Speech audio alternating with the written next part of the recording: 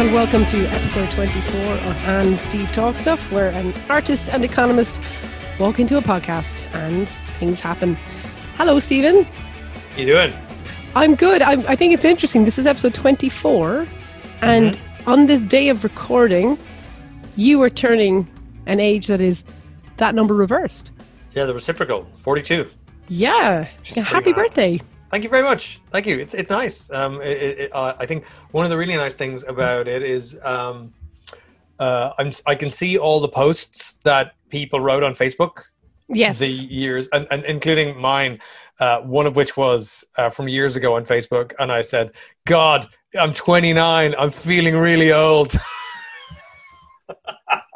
Amazing. You know, Amazing. And it's like, no, Stephen, of, whatever, 13 years ago, you are not, I knew why I was feeling old, though, as well, because I had a new baby at the time. Of course. Yeah, who is now taller than me. So, yeah. Well, and I'm sure a 55-year-old Stephen will be laughing at 42-year-old Stephen. Exactly. But I don't feel old. I feel fine. So it's all good, Well, it's lovely to spend, a bit of your birthday with you. So yeah, thank you. Just before we started, you did say you had a bit of a theory on birthdays around their significance, or perhaps some lack of significance. Yeah, I don't know if it's my theory necessarily. I'm sure I heard this from somewhere, or maybe I did come up with it and then I've forgotten why. But my theory is that there are moments in life where salience and significance sort of peak, and they're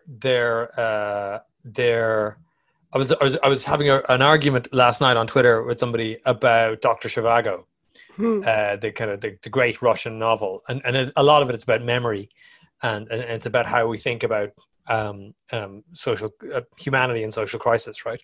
It's all about the Bolshevik Revolution. But anyway, my theory about birthdays is a bit like that, in that its salience and significance kind of, they rise and fall with the cycle of one's life, and so I pretty much think birthdays, 1, 2, 3, 4, 5, 6, 7, 8, 9, 10, everyone gets a birthday and it's a really big deal, and then like 11, 12, maybe 13, and then skip forward to 16, and then 18, 21, then don't bother your arse till about 30. And then 40, 50, 60, 70.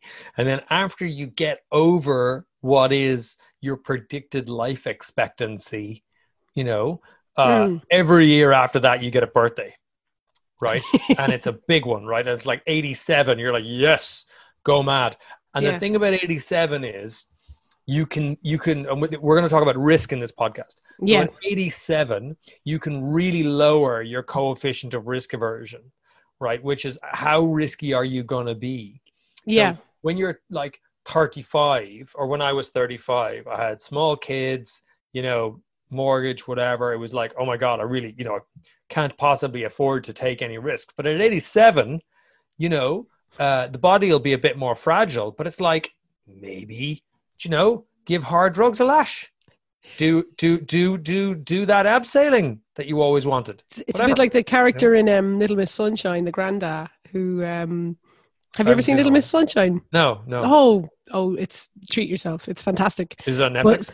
I'm not sure, but you can probably rent it off YouTube for £2. Okay. Yeah, fair. Or download it, whatever. Little Miss Sunshine. Little Miss Sunshine, but not a spoiler, but it's one of these great movies that's about a family of lots of different characters, all whose lives have converged on this one event that involves a big road trip.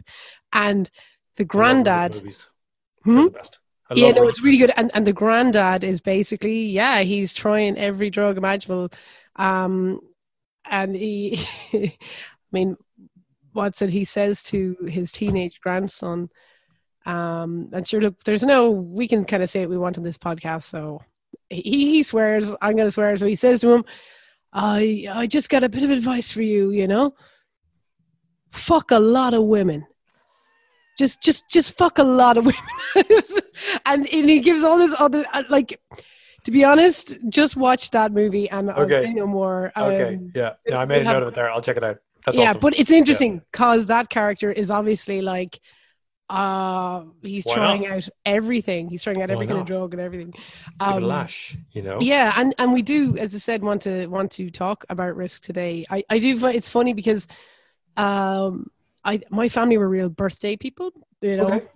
and every morning, whoever's birthday it was would kind of get woken up and everyone would be around the bed, and all these bars of chocolate would be individually wrapped, and it became such a Oh, thing because obviously in a family like might get one bar and everyone yeah, else would try and rob it off you, but this was sure. a day that you'd get like a Snickers or a Marathon as it was then, a Mars Yes. bar, a Moro or whatever, a Kit Kat, and they'd be all yours. and to this day, like I know I love birthday parties, but I know after 30 I got really meh. But yeah, it's, and some people I know never celebrate them, but I think because of that young time when my birthday was a really exciting day, even though now it doesn't really necessarily mean a lot, I always have a bit of a warmth in my heart on my Yeah, birthday. You know, I'm just yeah. like, it's my birthday. And people Oh. tend to, I don't know about this, is this true of you? I don't know, do you like August? Like a lot of people like their birthday month. Um, but I don't know, is that true of you? No, no, I neither like nor dislike August. It's Mm, fine. It's I often feel weird about the month because we're just about to kick off the semester. of So I'm course. never quite sure if I'm working hard enough, you Yes. know, and if I've taken the time off, then I'm never sure if I'm taking the right time off or whatever, you know. So Yeah. yeah. But to stay on topic as we Mm. as we are so good at doing, we are talking about risk today. And I know what kind of kicked this off as an idea for you. Might be long gone in a way, but was quite recently. It's really at the time of recording. In obviously August 2020, Leo Varadkar put out a tweet that was very tone deaf and very just badly worded about the difficulty it is to be white middle class male Well, it ultimately. wasn't that tweet. Oh, It wasn't wasn't that that tweet. tweet? No. That tweet was not an ideal tweet either. To be Okay. fair, as tweets go, it was a poor tweet, I would Yes. say. And it was a very calculated tweet. It was basically, um, rallying the base and all that. That wasn't the one. The Oh, one that was interesting to me. To me, by the way, that tweet is a very good example of hyper targeted messaging. okay. Right? There's a whole bunch of people that go absolutely bananas on Twitter and say, "This is ridiculous. This is terrible. This is awful. You shouldn't say this." And you shouldn't have said it. But there's a whole lot of other people who are like, yes, indeed, that is me, right? Sure. Um, and they happen to be a whole bunch of people who are quite likely to vote for Fine Gael. So it's Yeah. so it's a from depending on how you look at it, it's either very bad or very good tweet. Sure. But it's just a tweet, and tweets are Yeah. neither here nor there. The most interesting thing that the Taoiseach said this week or last week was we started talking about the risk of schools reopening. So we're like 2 weeks away at the time of Mm. recording of primary and secondary schools reopening, and Yeah. about 6 weeks away from universities reopening. Yeah. So nobody's really sure how that's going to work. I was talking to a very good friend of mine who's a principal of a junior school, and she was in the house today, and they're working 15-hour days. She's really stressed out about it, and she's not totally sure if it's going to work. It's incredibly difficult because they're having to essentially deal with twin constraints. The first is the physical constraint of the actual building that hasn't changed since the building was locked down, right? Yeah. Then the second thing they have to deal with are all the regulations. So they're just squaring those two constraints is just very, very difficult. And then of course she has to deal with the parents who are saying, I am the sole carer for my 3 children. I cannot get sick. I have an underlying condition. If I send my children to your school, will they come back and give me COVID? Because if they do, there is literally no one to mind my children. Yeah. Can you assure me that you have minimized the risk to my kids?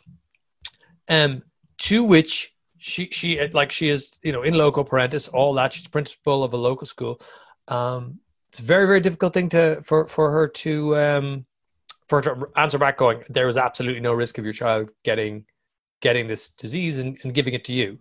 Right, so nobody's that worried. So again, at the time of recording, we're not that worried about small kids. So kids who are like 10 or under getting COVID and getting really sick from it. That's not the general worry. Yeah. That might change. What we're learning about this disease evolves all the time, so we're not worried about that. Yeah.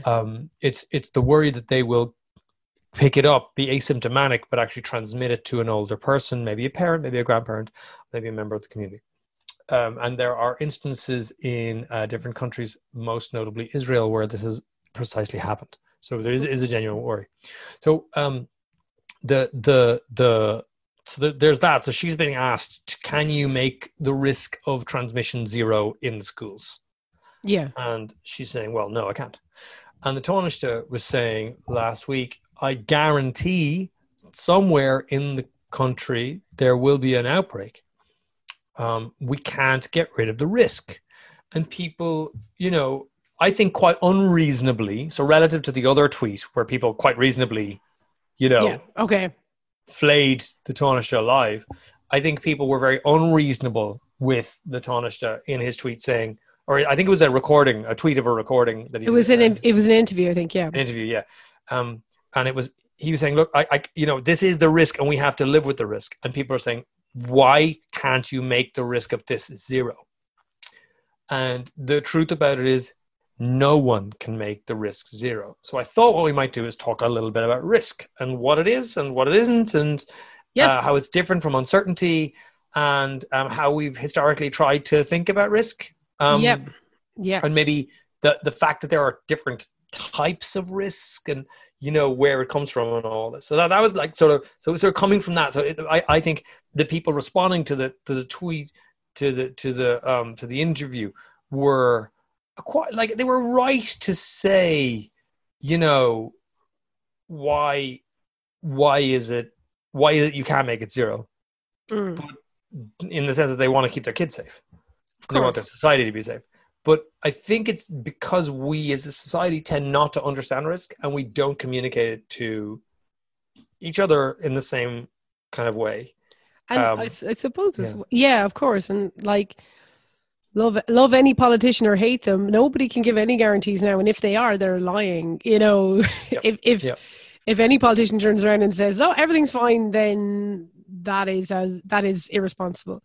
But it reminds me, I was doing a radio interview about an event, the Narrative 4 event that a number of weeks ago, and the interview was like a number of minutes long, and the radio show ended at 2 minutes to 12. And just at 2 minutes to 12 I got asked, and will the theaters ever open again? It's like it's kind of like asking someone, what is the meaning of life? It's this unanswerable question that even the people opening theaters and have no answer to. And also it was a very short time frame, and like I managed to kind of just say something. But like if I had said anything there, I couldn't answer that question. And similarly, as I said, not a huge fan of Leo, but what can he say in that situation other than, well, look, this is what's going to happen because humans and stuff. Anyway, risk. And I suppose what's quite interesting is, as you said, the idea of how we have dealt with it from generation to generation, or from era to era, nearly, like going all the way back to the Greeks. Was this book. So one of the things we're going to talk about is Peter Bernstein's book, Against the Gods. So Against the Gods is a brilliant book which chronicles it's a history of how people have thought about risk. Bernstein, I think he died recently. He's a brilliant author. He's written a load of different books about more like the history of finance, the history of the idea of finance, and Against the Gods is his sort of magnum opus. It's his major book. And what it is it's a way for us to kind of think about how the theory of risk and thinking about risk has evolved over the last, maybe, let's say 1,000 years. He actually starts it with the Greeks 2,000 years ago. But really, really it happens from say 1200 to 1700 Yeah. AD. And so the idea, first off, let's just define it. What is risk? Well, the risk is the likelihood of something happening. Yes. Okay, so there's a risk that I fall down the stairs after this interview. If I flip a coin, there's a risk that it lands on heads or it lands on tails. Right? Yes. So there's a big difference between you roll a dice, you flip a coin, you play 52 cards, draw a card out of the deck, whatever, right? That's how we have historically thought about risk as kind of games, right? So yes, it's kind of games, these kind of dice games and gambling. So a lot of the theory of probability, in fact, which is the probability is the likelihood, the risk, 1 out of 6 chance of getting a 2 on a dice, that kind of thing. Yes. That it comes from the theory of games, and because it comes from gamblers trying to make money. Of course, right? yeah. And so we often have to separate risk from its effect or its outcome. So imagine if you roll a dice, 6-sided dice, and it goes, if you roll a 6, I get €1 million, and you lose €1 million. So I'm plus $1 million, you're minus $1 million. Okay. Yeah. The risk is 1/6 for both of us. Yeah. The likelihood of us winning or losing is 1/6. Yeah. But the impact, the effect, the outcome is I win, you lose. Yeah. Right. So a lot of the time people are worried about risk, but what they really mean is the risk of a thing happening, and that the happening is what matters. Yeah. Do you know what I mean? Yeah. So yeah. It's like a car crash or a tsunami or a financial crisis or even a pandemic. You're not necessarily that worried about the probabilities and the numbers and the modeling. You're much more worried about the actual outcome. Because there's a 5 out of 6 chance neither of us win or lose. Yes, of course. And in that case, the outcome is like, whatever, keep going. Yeah. Right? Russian roulette, the deer hunter. Yes. You spin the thing, whatever, click the trigger. Yeah. You're dealing with a risk, but it's the impact that matters. Yeah, the impact of the fallout. So very important to separate these two things out. Win, lose, live, die, pandemic, no pandemic, that kind of thing. Yeah. So we start in sort of what we'll like roughly call the sort of the intellectual Renaissance post intellectual Renaissance post after maybe the end of the medieval period. Yes. And it begins with gambling, but then it moves rather quickly, like really quickly, into thinking about how to use risk and how to minimize risk and how to maximize risk sometimes, right?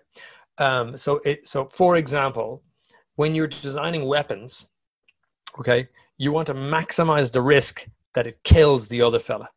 Yeah. Yeah. So you design weapons that are massively spread out as possible. Mm-hmm. You don't want it focused because you want the impact to be on as many people as possible. Yeah. So you want to push risk onto other people. Or sometimes you're designing a financial product and what you want to do is minimize risk. You want to make it as small as possible. So you want to manipulate the likelihood of something happening. Yeah. Now, forever, people have been trying to move these things around, come up with systems, try to beat the casino, try to be cleverer than the other person, try to go on a holiday in the middle of a pandemic to a place which is currently not on the green list, in order that to get a cheap holiday, and then hopefully the country will come off the red list onto the green list while you're on holidays, and then you won't need to return and quarantine upon your return. This is a totally hypothetical Is this what you're doing this week? Yeah. Yeah, totally. We're off to Portugal. No. It's the kind of thinking that some people have engaged in recently in my hearing, and it's been interesting. But that's all risk. Yes. And so it's like, so what the Taoiseach was saying was the likelihood of an outbreak is very close to 1. That is, what we're effectively doing is there are thousands of schools, thousands of places where young people will gather. And we're rolling thousands of dice independently right? We're just rolling a load of dice. Some of them are going to come up 6, right? That's what he's saying. And people are going bananas about it. But there's simply no way to offset that risk. Yeah. Right? The only way is to, the only real way, I think. Yeah. The only way I think is to think carefully about what kinds of risks you're comfortable with. And people find this very, very uncomfortable as a conversation. Because what it means to say is, how do you think about the future? How brave are you? How risky are you? How reckless are you? You know, there's a, like, if you take a certain kind of risk, you're a maverick. If you take another kind of risk, you're a lunatic. Right. You know? Yes. And in differing conditions, you can be both. Right? So the idea of risk, like, what are you comfortable with? Are you personally comfortable with walking around without a mask? Well, a lot of people clearly are. Yeah. Right? And remember from a previous podcast, we talked about the theory of revealed preference. You reveal your preferences through your behavior.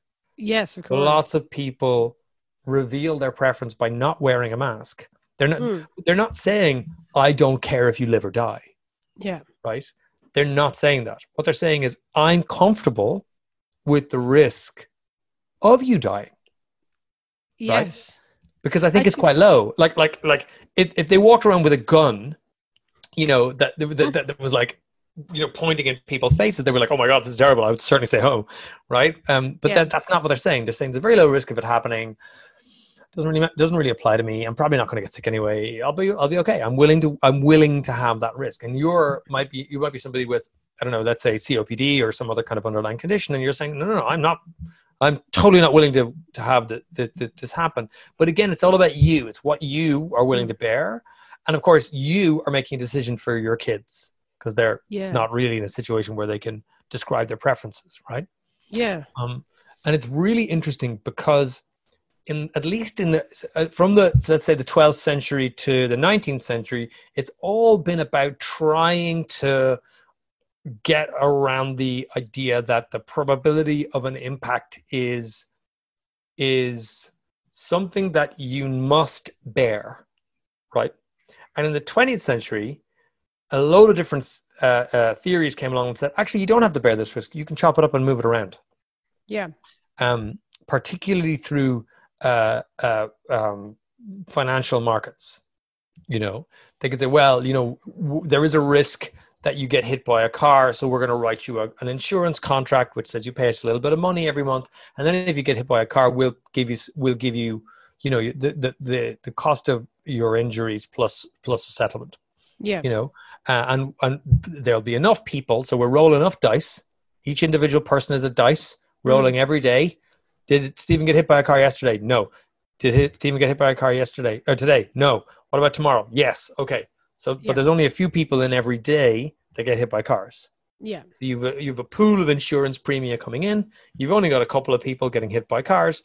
You charge a margin. You make lots of money.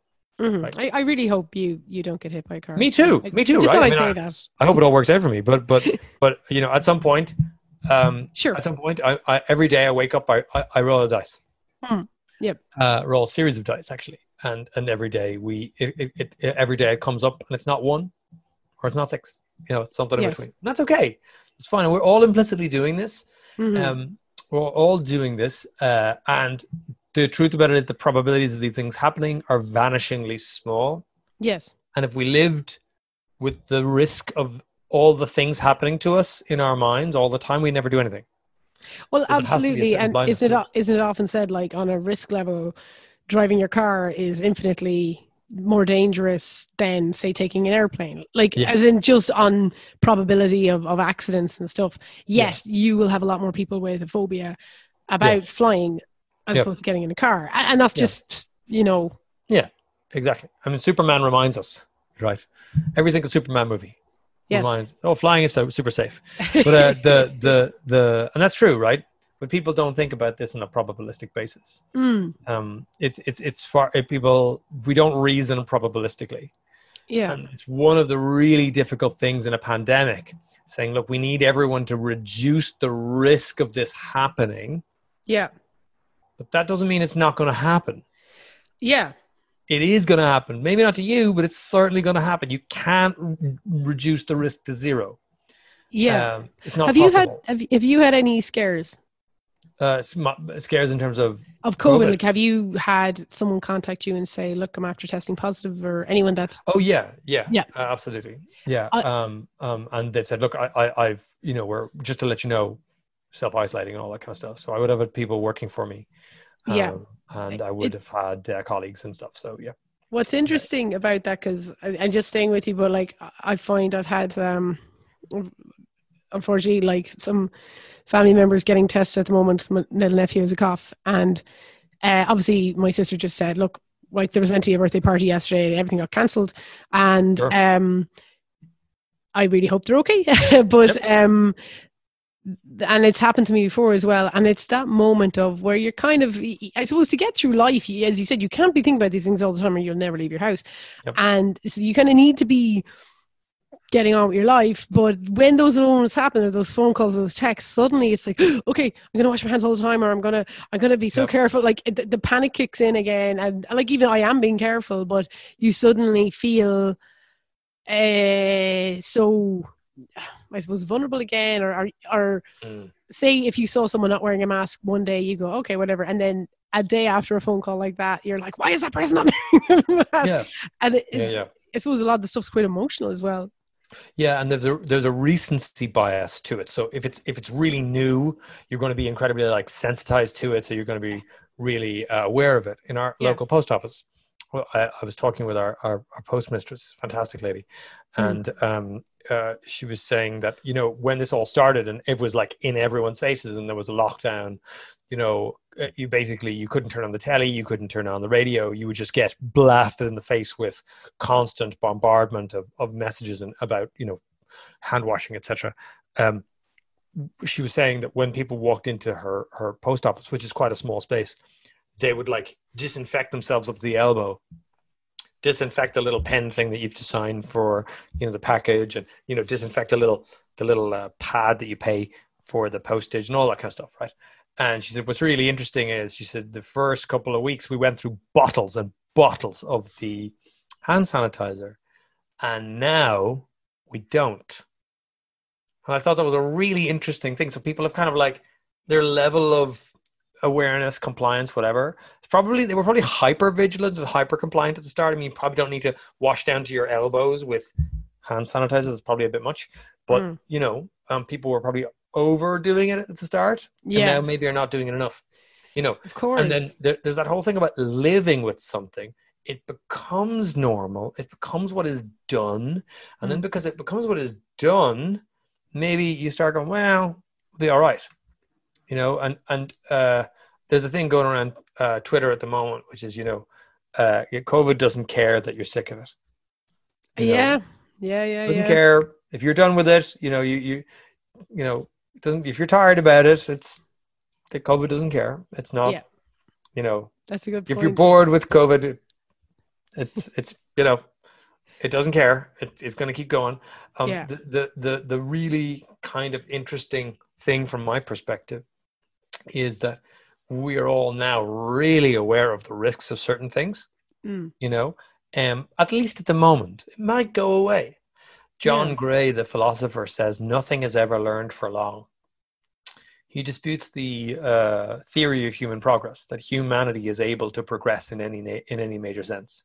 He's got great books like False Dawn and Straw Dogs, and I've read most of his books actually, and they're all of a theme that progress is possible in science. It's possible because we have repeatable experiments that we can test and we can get better at. That's why we think we might be able to find a vaccine, because the antibodies don't really change. We can just kind of keep going, keep testing certain chemicals, and eventually we'll get a lock on the chemicals that work, and we'll find a vaccine, or at least some kind of,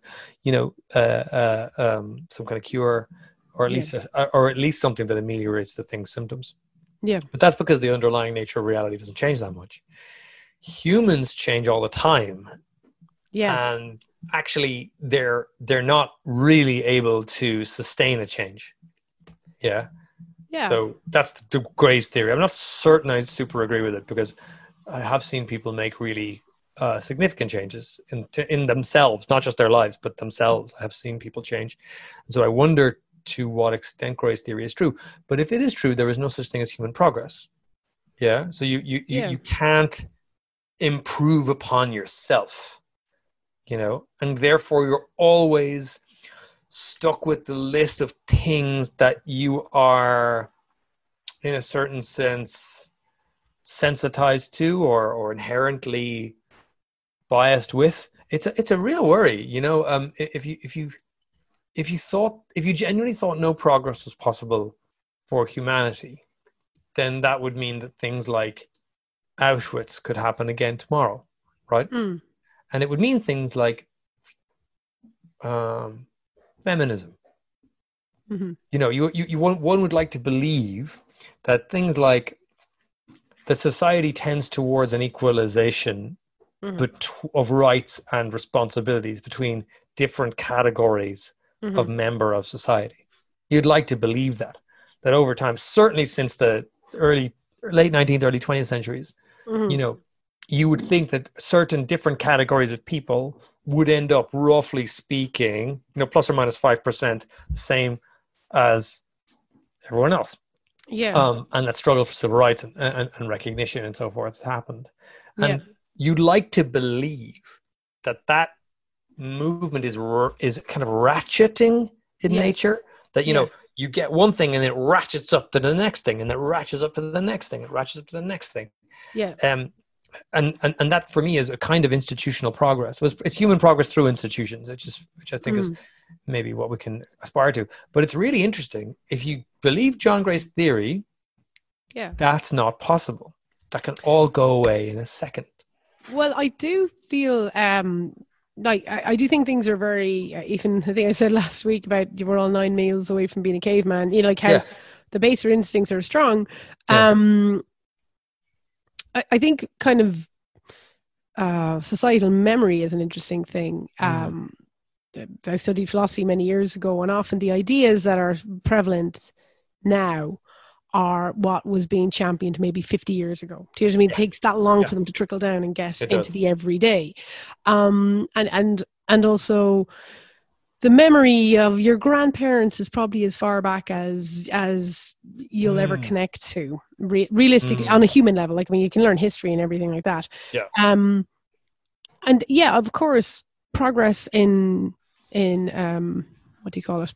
Society and equality and better living for people despite race, color, creed, and gender, and sexuality.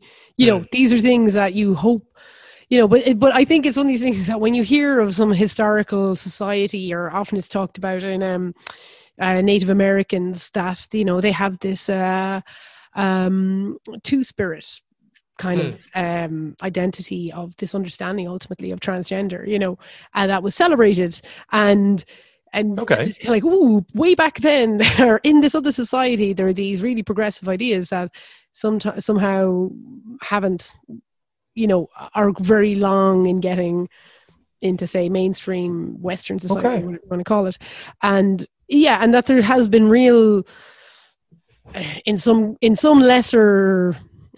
This is me as usual. This is something my mate told me, as opposed to the book I can quote like you can. But this kind of thing that where it was understood, kind of sexuality was understood to be a lot broader than heteronormativity, and sometimes I think we can be fooled into thinking we are as far as we've come, and no one has ever been this far, which is true in many levels, but then there's this idea that everything before us was backward, and the importance of learning from the experience is really important too, and not that we are the ultimate progressive beings. And even the Auschwitz thing, I mean, like, there's some pretty horrific stuff still going on today. It's just happening to people maybe who we Not a can't million miles away from us either. yeah, we can't, Right. like, I do often feel the way our generation, you and I are both 42, the movies we watched, Well, no, and you're only 41. oh yeah, You're a thanks. young one. I Talking know. about. Let's face it, whoever's listening to this, whenever they might get around to it, chances are I'll be 42. Fair. But Fair. even what we grew up with, a lot of focus, my memory was, movies in the, say, 80s, 90s. And even if you go back a bit, well, it's a lot about Nazi Germany. It's a lot about what was done to the Jews and never again, and this far, no further. And also, a lot of Hollywood is, there's a strong Jewish population in Hollywood who moved there, and like Metro-Goldwyn-Mayer, a big kind of Jewish company, as in, I suppose, the people in power, and that's the story they want to tell as well, which is really important, because it's like never again. But I wonder in 50 years time or so, what movies are going to be made about this era, and is it going to be about, say, the subjugation of Arabs, or who are the people that right now we are kind of not seeing, who are being targeted? That's a really interesting way of thinking about it. Who are we not seeing? That's a really interesting way of thinking about it. I've never thought about it like that. How would you? So that's an interesting idea, because there's a risk there. Yep. And the risk is that you only look at the things that are brightest and in front of you most. And worst, perhaps, maybe the darkest and the brightest. You don't see the stuff in between, and or maybe it's that you were never made aware of it in the first place, and so and you don't even know that you don't know it. Yes. Right. Yeah. And so it leads us nicely on to a discussion about uncertainty. Yeah. So there's a difference between risk and uncertainty. Risk is what happens when there are repeated events of the same thing. So every day you wake up, you live, you repeat, right? Sure. And you kind of have the same experience every other day. Or with a dice, you roll the dice, and you can produce a distribution, which is basically adding up. It's just counting. Yes. How many times was there 2? How many times was there 3? And you just add them up, and you can create a list, or you just stack them up one on top of the other. When you stack one, you get a histogram, which is a frequency count, and then you can, when you assume that the bins or the bars for the histogram are really small, you can produce a distribution, which is just a curve over the histogram. Okay. And that idea of either a theoretical distribution function or an empirical distribution function, it gives you, the tails of the distribution and all that. It's also that idea that is entirely behind the marking debacle that's currently happening in the UK and in Scotland and Northern Ireland. Yes. And may happen in Ireland. We don't know. Yeah. So the idea is really simple. Let's say there's a distribution. So you imagine the distribution like a child wearing a sheet. Okay. Like a child wants to be a ghost. Okay. Right? So it's kind of pointy in the middle, and it kind of flattens out on the edges. Sure. And at any point when you touch the sheet that the child's wearing, you'll find there are certain numbers of people underneath it, right? So it's like 5 people, 6 people, 10,000 people, whatever. Yeah. The further you get away from the top of the child's head, the less likely you are to find people. Okay. So likelihood is concentrated in the center. You're much more likely if you just grab at the sheet, you're much more likely to grab a bit of a child. I get you. Grab it by the head or the shoulder or something. And then on the edges, very unlikely. Very unlikely, yeah. Right? So the mass of the probability is in the middle, and it's very, very low at the edges. Yeah. Right? Yeah. And so what's happening is we got these distributions of grades from previous years, which we know all about. So so Stephen goes to school A and goes to school B, we understand the distribution. Yeah. Okay. And so the school A's grades are being added up. They're being estimated by the teachers in school A, and similarly for school B. And if you imagine that the teachers in school A are just giving everyone the highest possible marks, and school B is being completely fair with everybody, well, then you should be able to adjust backwards the marks that these teachers give them based on the previous statistical distribution of the grades that have existed in the past. The problem with that is that you're much, much, much more likely to individually harm an exceptional child in a school where there's previously very little example of exceptional behavior. Yeah. Right? Yeah. You will have students that on an estimated process are getting like 600 points or something. And then because the distribution forces them backwards, their school's aggregate performance forces an individual grade set backwards, right? You have lots and lots of people very upset. And the risk of that backward thing happening in the UK turns out to be entirely correlated with the risk of you going to a state school versus a private school. Yeah. Private schools don't have this problem because they've gotten the better grades in the past. Yep. So they're much more likely to not have that correction. And the ones in the future, the sort of state schools don't have this, and there's a negative correction. The people that you're hearing about on Twitter and everywhere else that are really upset about this are the people who got A's and got adjusted backwards. Yep. There are also people who got B's and got adjusted upwards. You are not hearing from them. Yeah. Right? So there's an asymmetry in the coverage here, which is really interesting. Because, of course, the adjustment will happen in both directions. Because, of course, some students will have grades that are lower. Yeah. And they've been underestimated relative to where they should be in the school's average. And they're just going to be pushed forward. Right? Let's be honest now, Stephen. It's far more likely a very privileged kid is going to get bumped up, and a very average privileged kid will get bumped up, and an exceptional underprivileged kid will get lesser grades. That is certainly the fear. That is certainly the fear. And the problem with a lot of it is that you're only going to know that for sure retrospectively. You're only going to know that later on. But at that point, that student, the point is now that the student is entered into college or not. Now, I reckon that a lot of this might be very noisy. You might be talking about a couple of hundred cases in tens of thousands of grades. So I think a lot of people actually get the grade that they should have got, and it'll be okay. You know. Okay.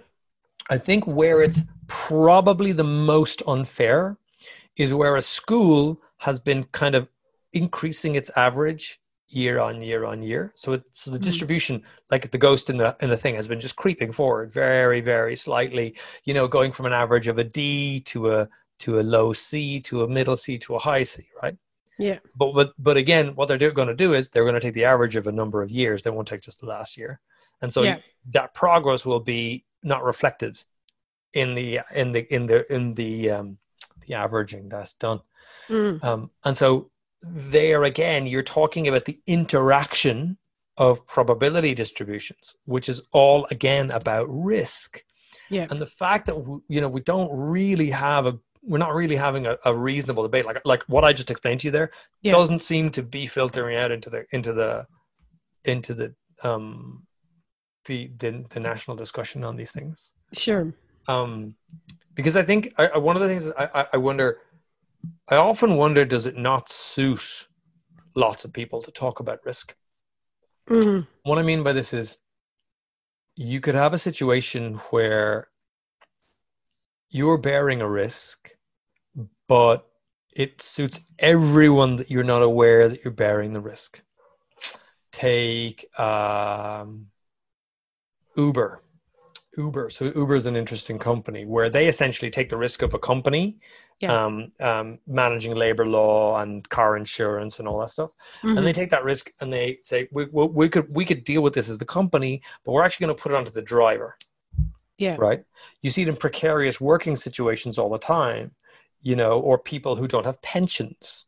Yeah. So what they do is they take like there is no risk that we're all going to get old, right? Yeah. Or older at least. There is some of us will die in the meantime. But what's the line? No one here gets out alive. Yeah. Yeah. Yeah. What's that line from? Oh, Yeah, I forget. Anyway, it's not Terminator, is it? Or I'll be back. Aliens? Or I won't be back. I'll be dead. Yeah, that whole thing of like, you know, so there is that, but it's really interesting. It is a really interesting thing. Risk of, you know, APR and all that, financial literacy. You know, if you're not aware of that stuff, you bear a lot more risk than you think. I live a very risky life, I would say. Yeah. Yes. Yeah, but it just means that somebody sells you something and you're not aware of it. Oh no, absolutely, absolutely, and I think it's true of a lot of people in different areas. Do you know what I mean? There's a lot because exactly. Actually, it's interesting you talk about like school and academia and that, and you know, I mean, I'm sure we've touched on this, or even the whole Leaving Cert thing, and just all this value being given to an academic result when someone's skill, you know, most people I know, you know what I mean, some people are incredibly skilled, but maybe they can't get academic, they won't excel academically, but it doesn't mean they won't set up their own business and blow everyone out of the water, or be an incredible tradesperson, or be incredible in some other area. Academia is so specific. And it's the only thing we reward.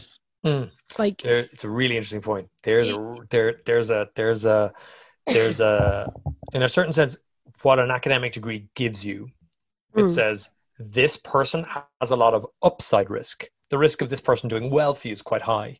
Yeah. And the downside risk, the risk of things going badly for you, is quite low, because they're clearly the kind of person who'll sit there, shut up and listen, and you know they have enough. There's enough going on for them. Maybe it's privilege, maybe it's hard work, whatever.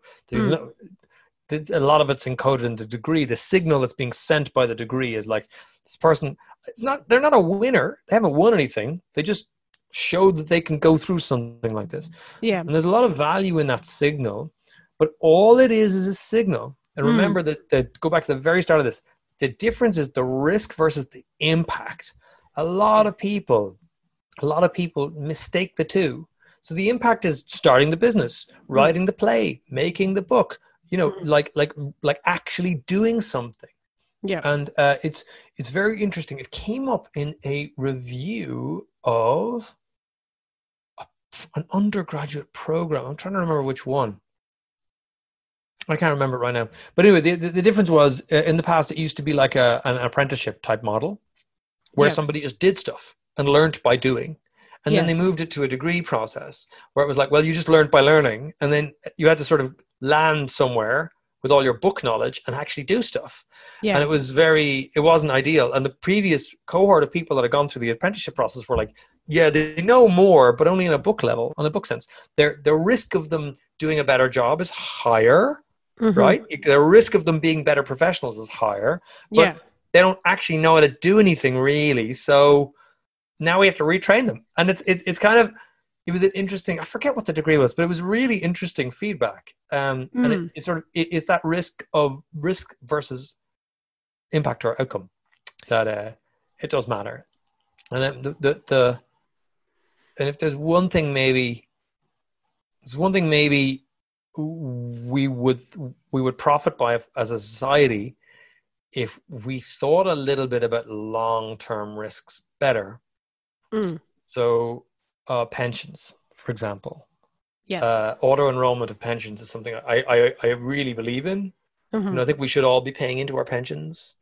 The only reason I started a pension was because it started for me with work. Yes, of course. You know? I was 27 or something, and I just started paying a pension, and that's fine. You know, it's if that hadn't been the case, if I had been forced to go and research it on my own and all this sort of stuff, like I'm an economist, maybe I would have, but also like maybe I wouldn't. Yeah. There's lots of stuff I just haven't done just because I couldn't be bothered. Yeah, of course. You're like, and not people are like that, right? So there's a good set of institutional criteria we could have for managing risk Yeah. as a society, both, by the way, upside and downside. So you want to maximize the risk of things going well, Yeah. right? So things like bike lanes maximize the risk of you taking a bike and cycling the bike. The idea of, okay, look, we want to make sure that the most organs are available for the people who need them. And the problem with this is it can get paternalistic really quickly. Right. Yeah. Right. There's a big risk with all this. It can get so. Yeah, it can be very risky. Kind of nanny state stuff. Yeah. It's nanny state, or very much like, we know what's best now, but actually, like, if it was the case of everyone has to have a pension, guys, and we're gonna construct it so that we'll make sure that you don't experience enormous poverty when you're older, right? Pension poverty is a massive societal issue, and it's very quiet, but it's mostly experienced by women who typically don't have higher incomes and therefore don't save for pensions, and also live longer anyway. So that's sort of, the one good thing. My mum always says the one good thing about being a woman is you don't die as easily, but then you're stuck at a lower level of income. Yeah. So pension poverty is a massive issue, and it's something that is very difficult to sort of, bring out, because it's just there. But it's one competing policy concern among many. You've got homeless people right now, and you're talking about, well, maybe you should start saving for 40 years from now. It's very hard to keep those two things. It's also simultaneously, like, in a society. I know, people who've worked in the community sector or in the prison service, and when you grow up in an environment where you don't expect to live as long, which is quite common, certainly when you're younger, in certain pockets of society. And so why would you be thinking you can't see past 20? Why are you going to be looking at 80? Why are you going to be? And certainly at a time, they say, even as adults, they say often empathy takes a longer time to develop, and like, you kind of have to get out of your teenage years for that to fully develop. And then a full concept of long-term consequences doesn't really kick in till late 20s.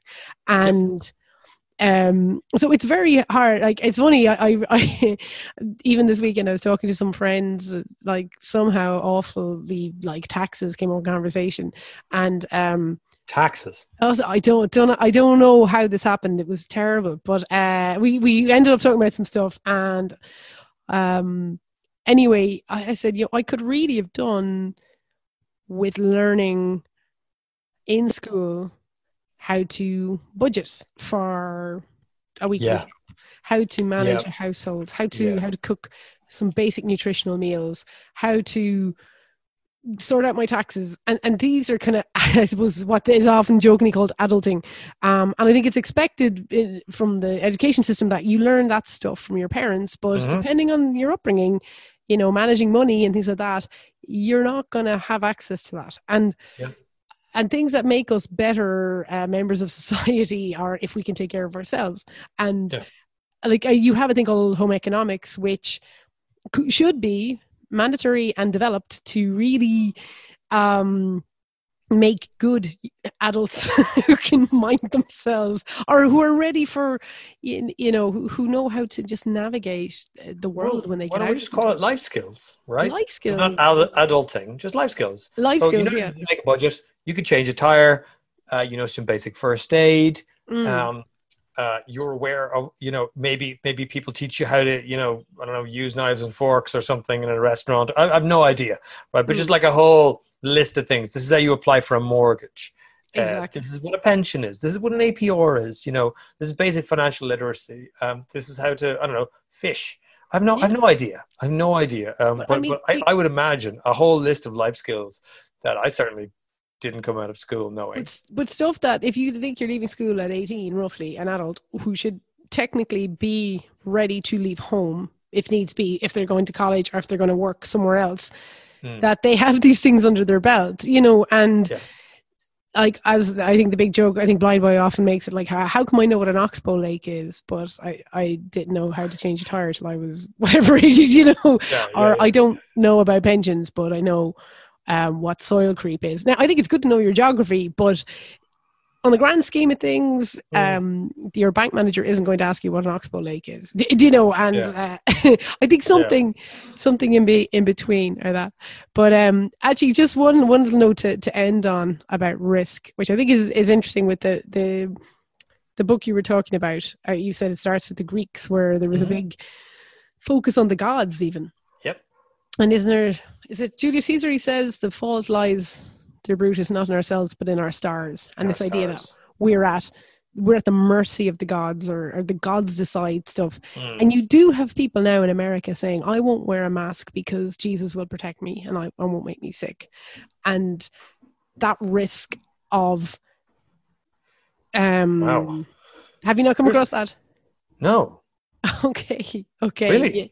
Oh yeah, it's, well, you know, these people who are refusing to wear masks because it's against their human rights, and you know, people who've never had to fight for human right are looking for something to fight for, and they're saying, seriously, oh yeah, I will send you the videos. Yeah, there's a hearing in Florida, all these people saying, but it's interesting to me because that harks back to that ancient thinking of, you know, we are but humans toiling in the world, but it doesn't matter because God will decide. God will decide whether I live or die. So I don't need to wear a mask because it's in God's hands. You haven't come across that? So I know the basic phenomenon you're talking about, but I'm not aware that that's I'm not aware that was the reason for not wearing the mask. I always thought it was like an anti-freedom thing. But it's all tied up. It's all not necessarily, but it's usually tied up because a lot of the people in those movements, and they're not all, but a lot of them are, say, fundamentalist. Fundamental links to Christianity, not. It's not. This isn't a comment on religion as such. It's a comment on fundamentalism and blind wielding of faith, and also using God for your own purposes. You know what I mean? Like it's a combination of the two. And you see Trump uses God whenever it suits him. Sure.